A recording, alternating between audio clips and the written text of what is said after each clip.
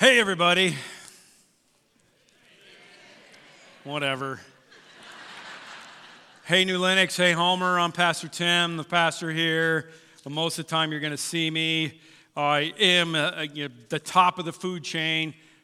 So when it comes to Super Bowl predictions, you're going to get them from me, okay? Don't listen to anybody else's Super Bowl predictions. They can only come from me. But first, I don't know if you saw this, a buddy of mine has 2 tickets for the 2017 Super Bowl. He's got a luxury suite reserved. This is a guy's Facebook post. Airline tickets, hotel suite, tickets, pregame parties, and everything. However, he somehow failed to realize the game is scheduled for the same day as his wedding.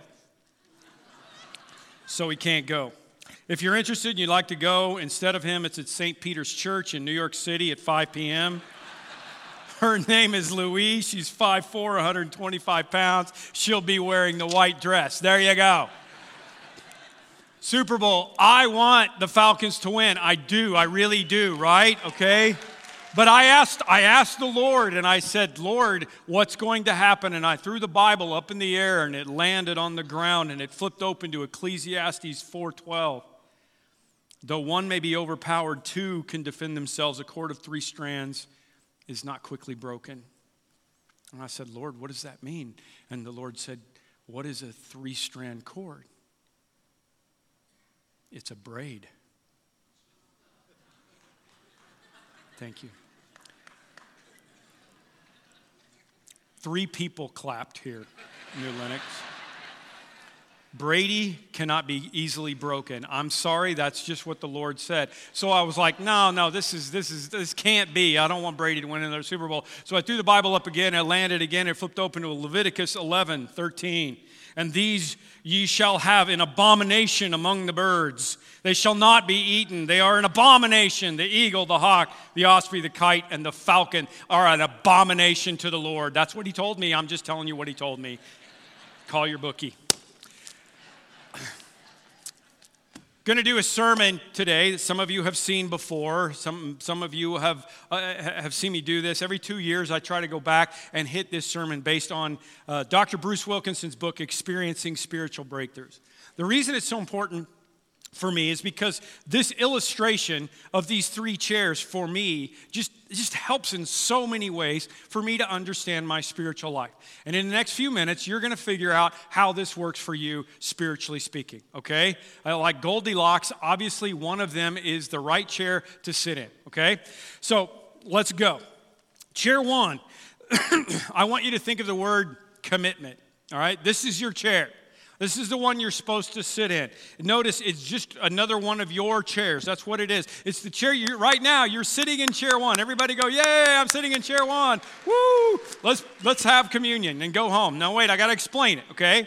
These people that are sitting in this chair are part of the church body. They read God's word. They're generous givers. They're involved. They serve. They're on mission with Jesus, okay? That's chair 1 person, all right? Everything in the relationship goes back to Jesus. This is chair 2. It's one of those chairs you take to your kids' soccer games, all right? It's the chair of compromise. These are people who have some relationship with the Lord, but it's not really that solid. And maybe it's grounded in the things of the past, and it's an easily movable chair, so it's the chair of compromise. This is the wonderful, lovely chair of complacency. Right? This chair is sat in by maybe an atheist, maybe an agnostic, maybe somebody who grew up with some faith, but they don't want to have anything to do with it at all. And if you sit in this chair as a spiritual person, I want you to know you're welcome here. We're so glad you're here. We want to do whatever we can to help you in your spiritual life. But spiritually speaking, what we want for you to have happen in your life is not just for you to go to heaven when you die. It's for you to follow Christ and sit in chair 1. All right? Let me give you an example from Scripture and different places in Scripture. We find easy places to see how this happens. And one of those is Joshua. Joshua is the guy who is going to lead after Moses the children of Israel into the promised land. And he gives them a speech before they go into the promised land. And some of you have seen this speech, or at least parts of it, on a plaque at some point. Some of you may even have it in your house. Joshua says, All right, Chair One people, fear the Lord and serve him with faithfulness. Throw away all the gods that your forefather worshiped beyond the river and in Egypt. Serve the Lord. But if serving the Lord seems undesirable to you, then choose yourselves this day whom you will serve. Whether the gods of your forefathers beyond the river or the gods of the Amorites where you're living now. But as for me and my house, say this with me, we will serve the Lord. We will serve the Lord. How many of you, all of our campuses, how many of you have heard that before? Okay, all right? A lot of you have heard it before. How many of you, keep your hands up, would say, I know that's where I want to be. I want to be in that chair, okay? If you don't, it's okay. But most of us would say, that's where I want to be. Is for me and my house, we will serve the Lord. That's Chair One philosophy. But watch what happens as they go into the promised land. Just a few years later, really, we get over to Judges chapter 2, and it tells us, and this just is a simple little slide, after Joshua had dismissed the Israelites, they went to take possession of the land. Each went to his own inheritance, and the people served the Lord throughout the lifetime of Joshua and of the elders who outlived him, and of all who had seen the great things the Lord had done for them. Do you see what happened? This is current, present tense. This is past tense. Had done, okay? And watch how quickly we get to Chair 3. Joshua, the son of Nun, servant of the Lord, died at the age of 110. I hope that doesn't happen to me. After that, the whole generation had been gathered up to their fathers. Another generation grew up, okay? These people's children, just one generation, who knew neither the Lord nor what he had done for Israel. In one generation, we have spiritual erosion that goes from commitment, we will serve the Lord, to compromise, had done, the things had done, to complacency, who knew not. I have no idea what you're talking about. These people watched God part the Red Sea. These people watched the walls of Jericho come tumbling down. These people were the ones who saw all of these miracles, and actually so did these people. They may have been children during that time, but they saw this going on. And all of a sudden we slide down into Chair 3, and they have no idea who God is or what's going on. So Dr. Wilkinson says, how does that work in our life? Let's apply this to our own lives and try to figure out some different contrasts of things that we do along the way that will help us, okay? Let's first of all decide who's on the throne of our lives, all right? Contrast number one, who's on the throne? On this chair, it's God. God and Jesus are the measuring rod to which everything is measured in my life. Job, family, finances, time, everything is measured by that. C.S. Lewis, a great author, said one thing Christianity can never be is moderately important. Okay? It can't. Your life needs to revolve around Jesus. And the truth about this chair is if you've got carpet around this chair, spiritually speaking, it's usually a little bit worn out. Because you're always getting up and going to do what God wants you to do. Me and my house, we will serve the Lord. I was raised in a first chair home. I'm fortunate. I'm thankful for that. But throughout time, I had to figure out if I was going to have my own first chair home. Okay? And so do you.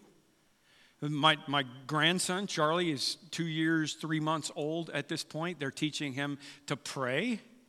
Does he understand prayer? Not really. He closes his eyes. They're teaching him Jesus loves me. They sing Jesus loves me every night when he goes to bed. And he sings along with them. He doesn't get his consonants very good yet. And of course he doesn't understand who Jesus is, but they're teaching him that. They're also going to teach him how to go to the bathroom, okay? Because when he's 8, we don't want him still wearing diapers. I don't, okay? And you do the same thing for your kids. I'm happy for the fact that they're passing on the things that are important to them, like hygiene and their faith. But at some point, Charlie is going to have to decide for himself. This is why we baptize believers around here. We wait for you to make your own decision and your kids to make your own decision. And at some point, Charlie's going to have to say, you know what? I want this for myself. As for me and my house, even though I still live in your house, I will serve the Lord. That's how it's supposed to go. Chair 2 people have a dual throne. They got God and they've got self on the throne. Just depends on how it works. Sometimes it's me, sometimes it's God. Okay? Chair 3 people have the word self on the throne. Everything comes back to them. Very simple. How does it affect me? This is really very simple, and this is really pretty simple. This one is a pretty crazy place to be, okay? Contrast number 2. How do I view my relationship to God? Okay? Who's on the throne? We figured out. How do I view my relationship with God? These people view it as a relationship. It's a give and take. It's always a relationship. People in this chair have a personal walk with Jesus Christ. There's a plaque that says Jesus Christ is the head of this house. He's the unseen guest at every meal. He's the silent listener at every conversation. That's this one, okay? This one is the word religion. They compartmentalize everything into a list of do's and don'ts, and as long as they go through the right rituals and all those things, and it can come from any kind of a church background, from whatever, they feel like if they just do enough of the religion stuff, they'll be okay, and they can keep one foot in the world and one foot in God at the same time. Billy Graham said, religion can be like a vaccine, which is so great. A vaccine is like a small amount of whatever it is, small amount of smallpox so that you don't get full-blown smallpox. That's what religion is. It's a small amount of God, and you don't end up getting the big amount of God. Second chair people just get enough of that. It's all about the rules and the regulations. A guy moved into a neighborhood in Chicago, and everybody else in that neighborhood was Catholic. So when it got to Lent and, Friday, he was out cooking steaks every Friday night. And the neighbors were like, man, we got to do something about this. So finally, all the guys got together like, I can't smell steak on Friday night while I'm eating another piece of fish. So they finally went over and they're like, dude, do you believe in God? And he was like, well, I don't know. I've always been curious, but I don't have any religious background. And they said, well, you should come to church with us. So they took him to Mass, and he went to church. He was like, yeah, this is good. Jesus, I like this concept. What do I need to do? And so he went and talked to the priest, and his priest said, well, have you ever been baptized? He said, no. He said, well, you need to get baptized. So the whole neighborhood got together for this guy's baptism service. It was awesome, And the priest got up and put the water on his head and said, you were born a Baptist, you were raised a Baptist, but now you are a Catholic. Next Friday rolled around, the guy thought, oh, this is good. Everybody's going to be doing fish again, until somebody smelled beef. It's distinctive, right? You can tell when your neighbors are cooking beef. It's what God wanted us to eat, okay? That's for my vegetarian daughter. They could smell it, and they go over to Joe's house. They're like, Joe, what's happening? Just in time to see Joe with a little bit of water going, you were born a cow, you were raised a cow, but now you are a fish, okay? It's like that's all about all the things I'm supposed to do, and I do enough of those things to make sure everything's good. And I'm not picking on Catholicism. It was the way a lot of people that I grew up with were doing the same thing. It's like I want the rules and regulations, but it's not the relationship that we were designed for. The difference between chair 1 person is that this person's entire life is permeated by Jesus. Everything is. This person, just part of it. As a matter of fact, this is the illustration for how this person lives their life, okay? It's this dualism that they live in. It's like, okay, up in here, I've got God. This is my church life. It's top drawer, okay? So quit giving me a hard time. It's top drawer. And the second drawer is my family drawer. And the next drawer is my job, my hobbies, the things I do drawer. And the bottom drawer is, well, we all know what we put in the bottom drawer, right? And it's compartmentalized. That's how you end up in this chair. But this person has a relationship with God. So Jesus is a part of their home. He's a part of their job. He's a part of everything that happens. Very, very simple. That's why this is an easily movable chair. Because you never know whether you're going to be sitting over here or sitting over here. And that's why this chair is so deadly. Third chair, the word is simply rebellion. I'm content to sit in my lounge chair of life, and I'm not going to worry about it, okay? And you know what? Let me just give you a word of warning. There's something You all know about this chair, especially the older ones of you. The longer you sit in this chair, the harder it is to get out of. Can I get an amen from you? Anybody? Okay. As a matter of fact, every time I do this sermon, I joke about how it won't be long before I need one of those Medicare chairs, that slowly starts to just get me up out of there. And I'm thinking it may be time. I may be ready for it now. It's amazing how things have changed in 2 years. Here's another contrast. How do you view the Bible? How do you view the Bible? Okay. This person submits to the Bible. They submit to the Bible. Okay. This person respects the Bible. What's the difference? What's the difference of that? Well, this person submits to the Bible, so if the Bible says love your enemies, love your neighbor as yourself, whatever, they're going to go, well, I don't really like my enemy. I'm not real crazy about my neighbor, but if the Bible tells me to do that, I'm going to do it. This person, they're like, okay, I respect the Bible. It's one of the things that is influential in my life, but I'm not loving my neighbor, okay? I know you don't know my neighbor, I'm not doing it, okay? It's a sliding scale. This person over here, they own a Bible because everybody in America does. This guy's got a King James Bible. It's about this thick. It's from grandma. It's got some births and deaths listed in it, maybe a rose from Susie's prom. You got me? This is how we do all this, okay?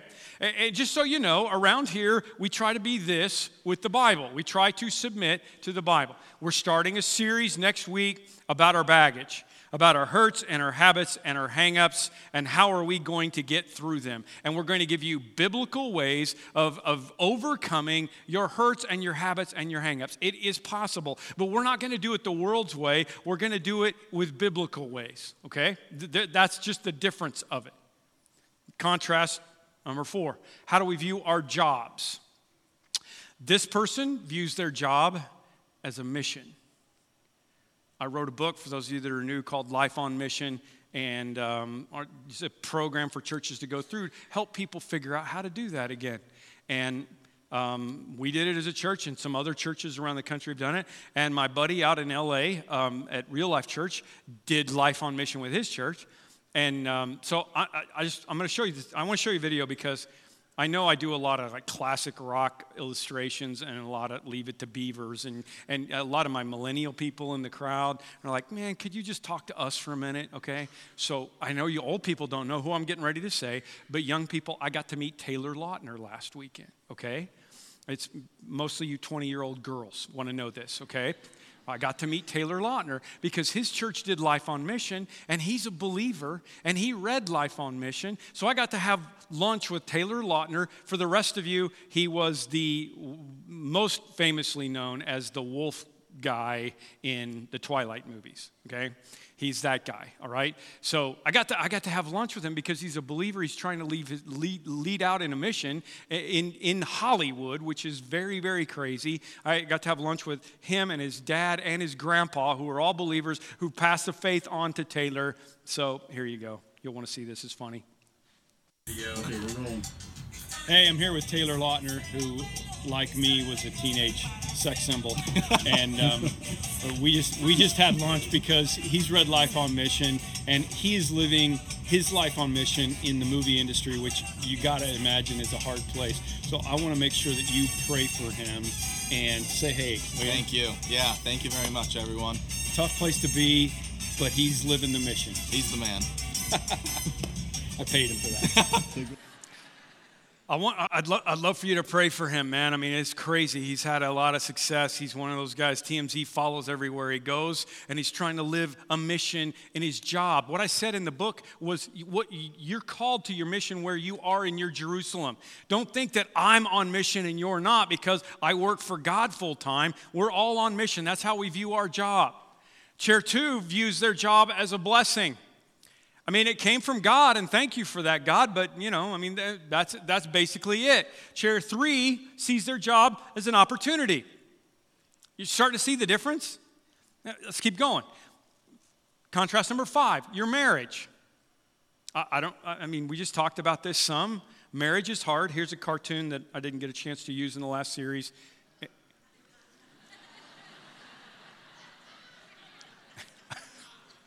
That's funny right there. We know that marriage is difficult, right? Okay? But what happens when it gets difficult? Chair 1 people see their marriage as a covenant. It's a covenant, okay? Someone said there are 2 things that ought not to be entered into lightly: embalming and divorce. Chair 2 Christians see their marriage as a contract. It's conditional. As long as you do for me, I will do for you, and that's how it will go. Things don't go my way, I will slide out. And please understand, there are biblical reasons for divorce, and sometimes your spouse leaves you and there's nothing you can do about it. And I know, all the people that are listening to me at all 3 campuses, a bunch of you have had to go through divorce. And there is no judgment here whatsoever. We invite you to take communion with us. Even if you cause the issue, there are no perfect people here at all, period. But this is part of the reason why the divorce rate is so high in our country. It's because when things get tough, people look at their marriage as a contract. And I'm going to get out of it because you're not doing what you're supposed to do. This, no. This is a covenant. I said till death do us part, and I meant it. Chair 3 people, it's a convenience, okay? That's really all it is. It's a convenience, maybe some insurance and tax benefits, but that's it. Contrast number 6, parenting. It starts to get really important here. Chair 1 people want to raise godly kids. Okay? Godly kids who are going to go be Chair 1 people wherever God calls them to go. And honestly, that's what we tried to do, and then our kids went and moved away to go follow the mission that God, it's not always easy. Chair 2 people want to raise good kids. And there's nothing wrong with this. I want to have good kids. Don't do anything to hurt my reputation. You should do better things for the country, for society, for the environment, whatever. You should be a good person because we know that's important, okay? But that's different than godly. Chair 3 people want to raise successful kids. They just want to, they want the kid, they love their kids, so they want their kids to be successful, and all they know about success are the things that they've done in their life. So that looks like, a nice family, it looks like money, all those things. Hopefully they'll have enough money to pay, for my retirement home when Medicare, taps out and there's nothing left. That's what I want, okay? It's the difference. Here's another biblical example. King David in the Bible, this is so important. King David in the Bible was a Chair 1 person. And an adulterer and a murderer.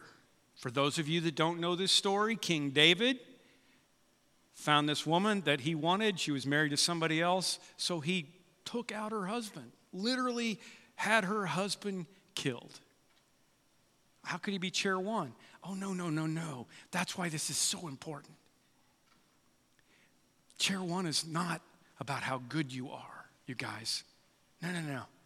We're saved by the grace of Jesus, 100%. There's nobody that's good. We're not talking about good. We're talking about somebody who keeps coming back to God over and over again and saying, as for me and my house, we will serve the Lord. After David committed adultery, committed murder, and committed a whole bunch of other sins along the way, like you and I, at the end of his life, God could say, that was a man after my own heart. That's so encouraging to me because I haven't done those things, but I've done other things, and I will do more sins in my life, and I'm going to keep coming back to that chair. But here's the problem. David had a son named Solomon. Right? Solomon was, great king at first. Really great king, wisest man who ever lived, wrote the Proverbs and Ecclesiastes and a whole bunch of stuff in the Bible. But along the way, he started doing things God didn't want him to do and began to sit in this chair instead of this chair. And then he had a son named Rehoboam who just decided, I don't want to have anything to do with God whatsoever. So within 3 generations, David, Solomon, Rehoboam, the whole nation of Israel was blown apart. Why? I don't think it was blown apart by David. Maybe his son saw the hypocrisy of what happened when he did the adultery and he did the murder and he did all the other things that he did. Maybe he wasn't the best parent ever, but he did keep coming back here. I think that this was the problem. Bruce Wilkinson said he's done this talk to thousands, tens of thousands of people, and he talks to people about parenting a lot of times. And he said, what's surprising to me is not that Chair 1 people raise Chair 1 children. There's no guarantee your children have free will, but if you want to have Chair 1 children, you need to be a Chair 1 parent. Okay? What was surprising to him is that Chair 2 parents don't raise Chair 2 children. They raise Chair 3 children because your children look at this and the world looks at this and it's so complicated. And how do you know whether you're in or out? And how do you live your life that way with the chair over here sometime and the chair over here sometime? And they just go, forget it. I'm just going to sit over here. I don't want to have anything to do with that. And he said, to produce first chair children, you need to commit to being a first chair parent. That's not a surprise, but this part is. This is how fast this goes. How do you view money? Let's go to contrast number 7. How do you view money? Well, chair 1 people are stewards. They're stewards. The Bible says, do not store up for yourselves treasures on earth, but store up treasures in heaven. For where your treasure is, there your heart will be also. A steward is a person who knows that God owns everything or that someone else owns everything, and they're just using what that person gave them in a responsible way because it's not theirs. And so when he asks for some of it back, we say, sure. Paul said, but since you excel in everything, right? Here's first chair, in faith, yeah, in speech, in knowledge, yes, in complete earnestness and in love, yes, that's what we want you to excel in. See to it that you also excel in the grace of giving. We're stewards. Chair 2 people, when it comes to our wallets, are philanthropists, okay? When it comes to this, Chair 2 people are philanthropists. In other words, we know we want to give, we do give. We know the Bible says it's more blessed to give than to receive. We know that. And what does that make us? That makes us philanthropists. There are some great philanthropists out there. Some of them are very, very wealthy and do a whole lot of crazy things, and some of them don't. You've seen your tax returns by now. You've probably been working on your tax statements and all that kind of stuff. How does that look? Okay. Chair 3 people are owners. I own everything. Jesus told this story about a man who was not wise in the way he handled his money. And the man said, this is what I'll do. I'll tear down my barns and build bigger ones and store my surplus grain. And I'll say to myself, oh, self, you have plenty of grain laid up for many years. Take life easy. Eat, drink, and be merry. And God took it all away from him. Can you be sitting in chair 1 if you aren't regularly giving to God? I mean, all through the Bible, it asks us to regularly be giving back to God. In the Old Testament, it was a tithe. It was 10%. My wife and I have done that all of our lives. And you know what's always happened? God has always given us more and more and more. But one way or another, it was always percentage giving. It was always regular giving. It's not like, oh, well, maybe I'll get. Again, look at your tax forms and tell me, where do you sit? It's really pretty simple. Do you give more to your cell phone company than you give to God? This is how we know what chair we sit in.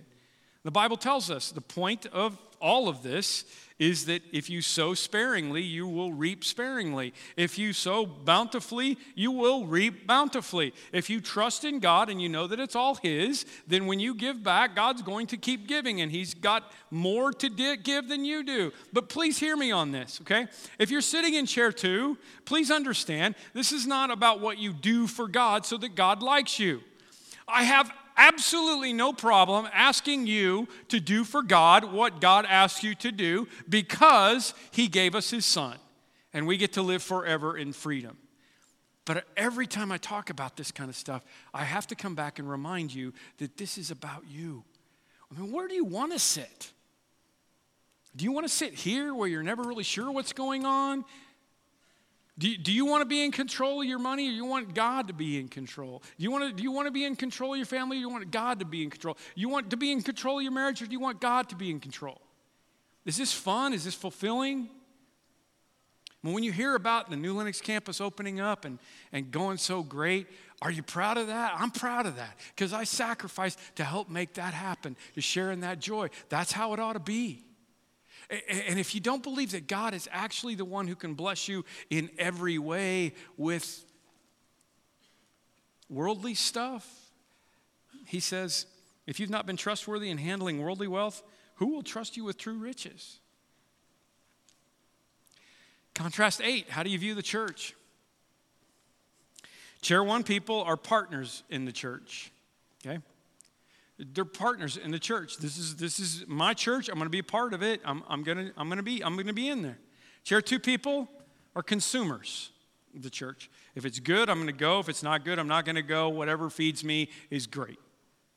Chair 3, it doesn't apply, okay? I mean, they don't care about church. It doesn't matter. So I ask you, where are you at when it comes to church? We're doing this. Please get this out. I want to show it to you right now because I believe how we serve in the local church is a demonstration of where we're sitting right here, right now.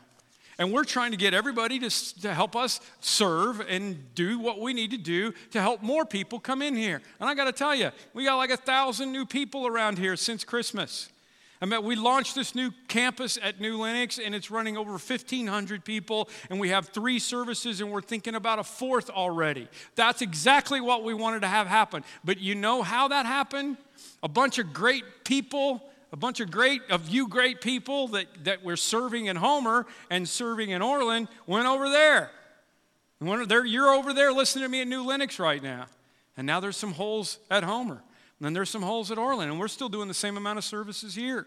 Oh, we need your help. Look at all these things that go on around here. I mean, there's 2 sides of this thing. And the red ones are the ones that we really need immediately. And New Lenox needs them too. Don't think, oh, I'm at New Lenox, I don't have to do anything. No. We all need to be partners in the church. So I want to encourage you to fill this thing out, throw it in the offering when it comes by. We waited to do the offering until later. Or better yet, give it to somebody on the way out and say, hey, I'm going to partner up. Give us your email address. We'll send you an email and help you get signed up. There's all kinds of things that you can do in here. And it's not just the nursery in the parking lot. There are other things on here that you can do. And do we need you? Yeah, we need you. The only way we can reach more people is if we have more partners. And you know what? That's what goes on. When we go launch a campus, the reason that Homer is so tight and so fun, and it's because people went and said, I want to be a part of this new thing, and I'm going to be partners together. And New Lenox did the same thing. We need all of our campuses to be full of partners. You can text SERVE to 62953 if you'd like. Also, we'll get you some information, and I want to encourage you to jump in. Give it to somebody on the way out. We'll give you a Coke because we're sharing the experience. No experience necessary, okay? Just do this with us. Listen, here's the thing. Sometimes you get involved in church, and I want to tell you this if you're visiting from another church or listening to me online. Don't come here, okay? If you're online and you don't have a church, come. But if you're at another church, the best thing you can do is jump in and become a partner. What tends to happen to people is after 5 years, 7 years, whatever, they get the 7-year itch and they're like, my church isn't doing it for me anymore. And that happens in your marriage, that happens in anything along the way. So what should you do? You should find more ways to engage so that you can make it better. That's what needs to happen in our lives. I want to encourage you with that. If you're bored or discouraged in your relationship with God, jump in, all right? Jump in and serve. Make it happen. All right, so what does all this do for us, okay? Commitment is about God on the throne. It's relationships. We submit to the word. Our job is a mission. We have a covenant marriage. We raise godly kids. We're stewards of God's money, and we're partners in God's church. That's what we're shooting for. You could see the other choices here. It's pretty simple. So you know what I'm going to say. I'm going to keep saying what I'm saying. This is where you need to sit. Now, you're all sitting there. All right? You're all good. Don't forget that. You're all sitting in first chair right now, so what should you do? Well, if in your heart and spiritually speaking you really sit here, then the word is reaffirm for you. Reaffirm. Reaffirm. The Bible says if anyone would come after me, he must deny himself and take up his cross daily. That's the key word in that scripture from Jesus. Daily. Reaffirm. I'm saying, like, when you get up tomorrow morning, when you get up this week, every day, when you get up, say, as for me and my house, we will serve the Lord, and reaffirm who it is that you want to be. You got to do it every day because it's so easy to go sit in that chair, you guys. I do it just as much as you do. If you've heard this and you're sitting in this chair right now, the word for us is repent. It's repent, okay? This is not where you want to be. This is not at all where you want to be. This is not where you want to sit. You got to repent of this. Listen to what the Bible says about this chair. The Bible says, faith without works is dead. You can't really sit here for very long. It's dead. James says, be doers of the word, not hearers only. You might be saying, well, Tim, you don't understand. I believe in God. You know what? Jesus' brother James said in the Bible, he said, big, stinking, hairy deal. The demons believe in God. It's what you do with it that matters. And there's another verse that really gets all of us, where God tells us in the book of Revelation, he's talking to one of the churches he's not happy with, and he says, listen, you guys, I know your deeds. I know that you are neither cold nor hot. I wish you were one of the other. What God is saying in that verse is, I hate that chair more than anything else.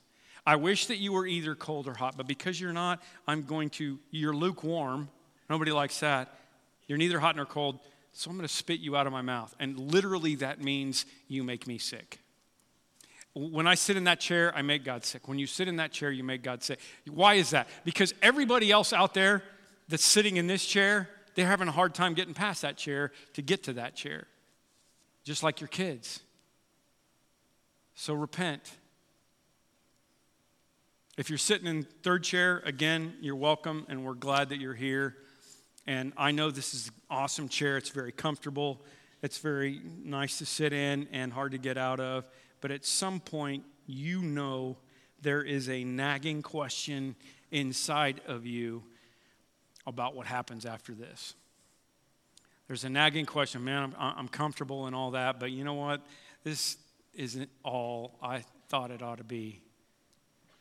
And I wonder what happens after I die. There's no promise for you. Will you receive? That's the word. Receive. Oh, just receive. It's a free gift, okay? And you don't get to heaven because you live in that chair well enough. You don't get to heaven because you do enough good things. This is about receiving the gift of God and then living the life that he designed you to live over here. Here's what happens a lot of times. People that sit in this chair are like, okay, all right, I get it. I'm not going to sit in this chair anymore. You want me to scoot over to this chair? No. That makes God sick. That's the puke chair. Don't sit in that chair. Just decide, cold or hot. If you want to follow the gods of the Amorites, the gods your forefathers followed, that's all fine, okay? But I want to encourage you, and as for me and my house, we're going to serve the Lord. Let's pray. We'll have communion. Lord, for those who are in the easy chair of absolute complacency towards you, I pray that maybe their heart's been stirred today. And I really feel like a lot of times those people are there because they never actually understood what it was like to live in chair one. They've never seen an example of people who lived in chair one. And I pray for us as we try to do that and take up our cross daily and do that. And Lord, if there are people in this room that need to today accept you and receive the gift of salvation, let them pray with me right now. Lord Jesus, I know I'm not good enough. I know I can't save myself. And if any of this stuff is true about Jesus dying for my sins, even though I don't deserve it, I'm going to take that chance and I'm going to ask you, Jesus, to be my Lord and my Savior. And I'm going to follow you. And I know I've got a long way to go, but my goal in following you is to take up my cross daily and to follow you. Not just to follow you into heaven when I die, but it's actually to turn my life over to you and be a chair one believer for the rest of my life.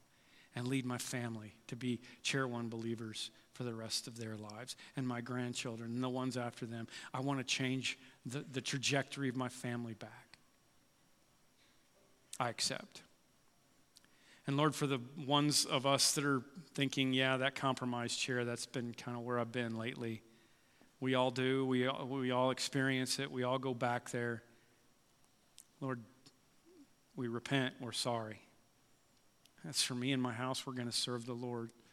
And that we're going to throw the chest of drawers away and quit trying to keep you in a little box and keep you separated from everything else in our lives. We're going to let that turn into a relationship. We're going to let it permeate everything we do.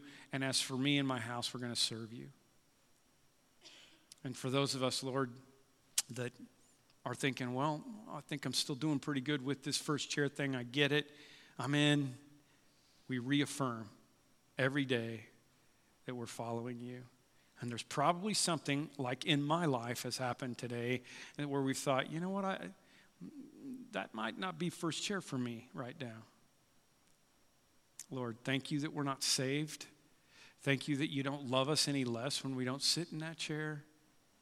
But help us to understand that that is the chair we were designed to live in. And that is the best chair we could sit in. It's the most rewarding and the most fulfilling. And let us tomorrow morning get up and say, yes, I want to sit there. We will serve the Lord. For all of us right now, Lord, we realize as we pass these communion emblems across that you are the one who made it possible for us. You gave everything for us, what you ask from us, so that we can be an example, so that we can help other people find you. What you ask from us is nothing. And we remember you now. And it's in Jesus' name that we pray this. Amen.